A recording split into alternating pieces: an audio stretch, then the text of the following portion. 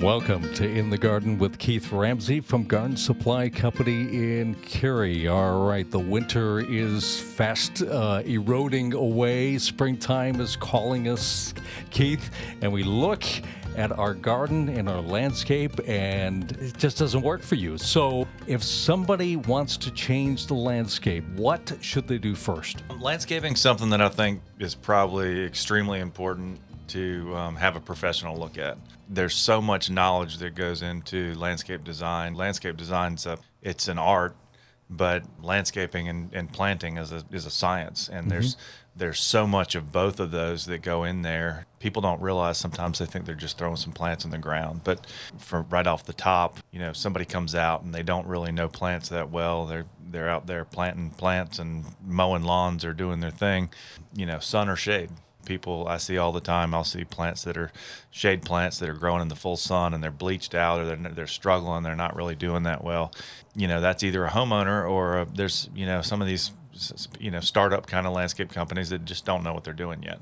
It takes years of experience to kind of pick up all that knowledge. Right, and people may not know this, but you have full landscaping services available. So what can you do for a homeowner? Well, we do two different things. We've got 3 designers on staff, so we'll come out and do a consult. A lot of times it's picking, if you work with somebody and you're not sold on the connection, it doesn't hurt to move on. It's cheaper to move on after a landscape consult than it is to pick a different person in the company or pick a different company. I think there's got to be a connection, and landscaping is not a one-time deal. It's not like building a house, working with a contractor. You just need him to go from point A to point B, and then he's going to leave you, and you've got a house.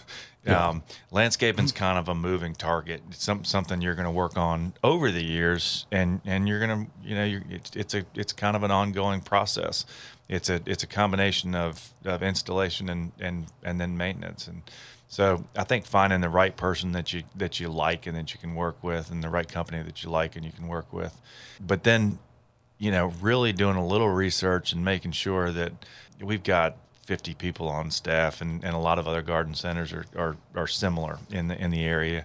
Finding somebody that knows the science of the plant. I mean, there's plants that do really well in wet, and there's plants that do really well in dry. There's a combination. There's plants that'll do the combination of both of those. But so I mean, right off the bat, it's sun or shade and wet or dry. There's plants that absolutely need a fair amount of moisture, but really well drained. And then there's hundreds of plants that I would sell you one of, but I wouldn't sell you 2 of or 3 of, unless you were going to spread them out in your yard. Because if you put 3 of them in a group, more than likely one of them's going to take off, one of them's going to sit there, and the other one's going to die. And Daphne's one of those plants. It's an amazing plant. I wouldn't have a house without 2 or 3 Daphne in my yard, front, back, side. I want that fragrance in the wintertime. The foliage is amazing. But Daphnes are guaranteed to die eventually. And, early in my career, the first 2 or 3 years, I'd stick one on either side of somebody's front porch. Well, one of them, when I wanted to make a name for myself, and that was going to be my signature. Every time you saw Daphnes on either side of somebody's front porch, I wanted them to know that I did that job. Well, typically one of those plants died. And so that's kind of the knowledge you're looking for. It's you want somebody to talk you into a plant that's really amazing, but hold you back from using 7 or 8 of them across the front of your yard, because it's going to be a disaster. Yeah, and just the flowering season, here in North Carolina, people love azaleas, but you can do too much azaleas because after azaleas bloom, they're kind of boring. Right, exactly. So you've got to figure out when that is not blooming, what will bloom. Right, exactly. And the other piece of that is, culturally, when is that plant going to bloom, and what else are we going to have in that landscape? But then from a design standpoint, using deciduous material, I mean, there's just so much to pick and plant. You come out in the summertime and you pick a plant on your own, and you don't ask for our help, and you buy a deciduous plant, and you plant it along the front of your house, and then fall rolls around and all the leaves fall off, and you didn't realize. Kind of another common mistake. Or you put 3 deciduous plants in the front landscape, and they all kind of come off at the same time. And then picking big bold textures. A large leaf, like an Otto looking laurel or Distilium. You've got a nice, healthy foliage and bold plant, and then coming down in front of it and doing a fine foliage or a flowering plant, mixing in perennials that are going to flower through the summer. I feel like a lot of times people spend a lot of money. When I was looking for a house a few years ago, every house I looked at, I'm like, it became apparent that they had spent a lot of money on the landscape and a lot of time planning stuff, but they'd never really reached the results. Thought it out, yeah. And landscaping doesn't have to be expensive, so we do consultations and designs, and then we'll price it for somebody, or we'll supply them with the plants, one or the other. They can do it themselves. But then the other thing that we do that's unique, I think, to a lot large landscape companies don't want to do this, and we love it. So you come out and you pick out a tree, and we'll deliver and install one tree. So we have a separate crew, and they'll do 4 or 5 trees in a day. That's a very inexpensive way to do something. You need some shade in your yard, or you need some screen. That's the other thing, that this time of year, when you look out, all the deciduous trees have lost their leaves. All the deciduous plants in your yard have lost their leaves. So when you look out, it's a really good time to figure out where you want bones in your landscape, where you need some good screen plant, where you need an evergreen plant, where you need something that's going to hold this area, a backdrop to a bench or something like that, because everything is so thin right now. And these guys really are landscape architects. They do a Yeah, picture so of we what can it's do- going to look like. Right. So we can do any one of a number of things. We can come out and do a consult, and we can just walk your yard and give you ideas. Yeah. We can ID plants. We can take pictures, and sometimes we'll do sketches on pictures. And then if you need a plan, then we can do a full-blown plan past there. So we can do any number of things. We can come out, the screen planning, we can come out, and we'll bring flags out, and we'll actually write on the flags so that you can visually look out in the yard, and you can see where those screen plants are going to go. And that's helpful because sometimes you can move the entire screen planting 6 inches one way or the other and get more initial impact out of where those plants are placed because of moving a plant 6 inches or 8 inches forward or backwards. So it gives you the ability to kind of shift things around before we come out to plant. And certain tracts of land aren't suitable for what you really want to do. So retaining walls and things like this have to be put in, something that your people can do. Let's talk about solving certain problems like runoff with too much rain. What do you suggest for that? We do a number of different things for runoff.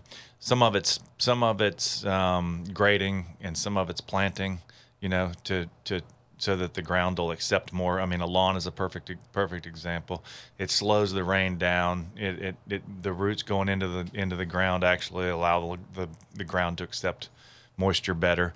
So it slows down some of that rain. Figuring out the source of the water. I mean, a lot of times, the square footage of water on a roof and then hitting one downspout.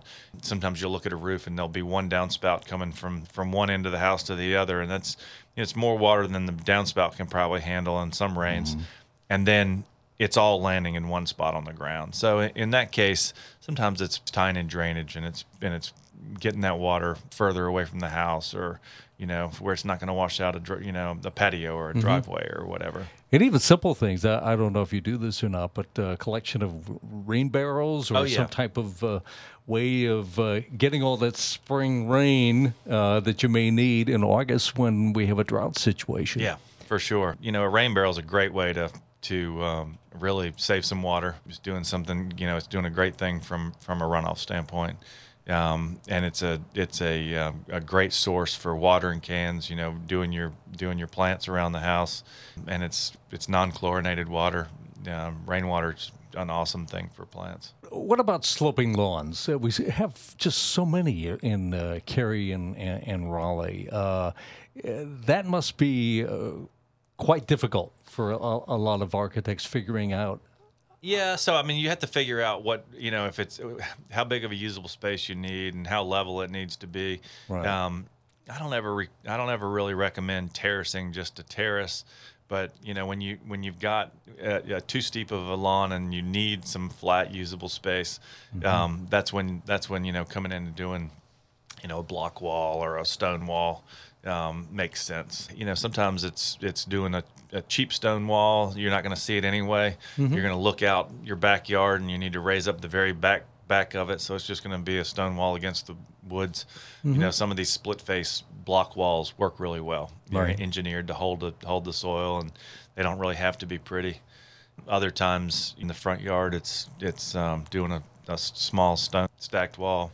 And you can get pretty elaborate. You can get into water gardens and things like that. Are there benefits to the landscape for things like water gardens? Yeah, for sure. We don't do ponds anymore, but we do fountains and things like that. Just adding a bird bath to the landscape is beneficial. Great for pollinators. You can do pollinator feeders almost with water.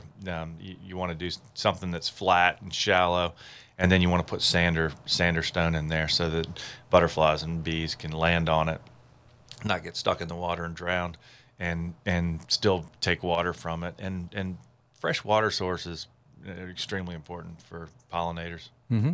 And when you get in there and you survey the landscape, you see a tree that is in kind of bad shape. You can decide to take that out or help in some way. Yeah, for sure. Fertilization on older trees is always a help. Removal of trees is always beneficial for the landscape. Mm-hmm.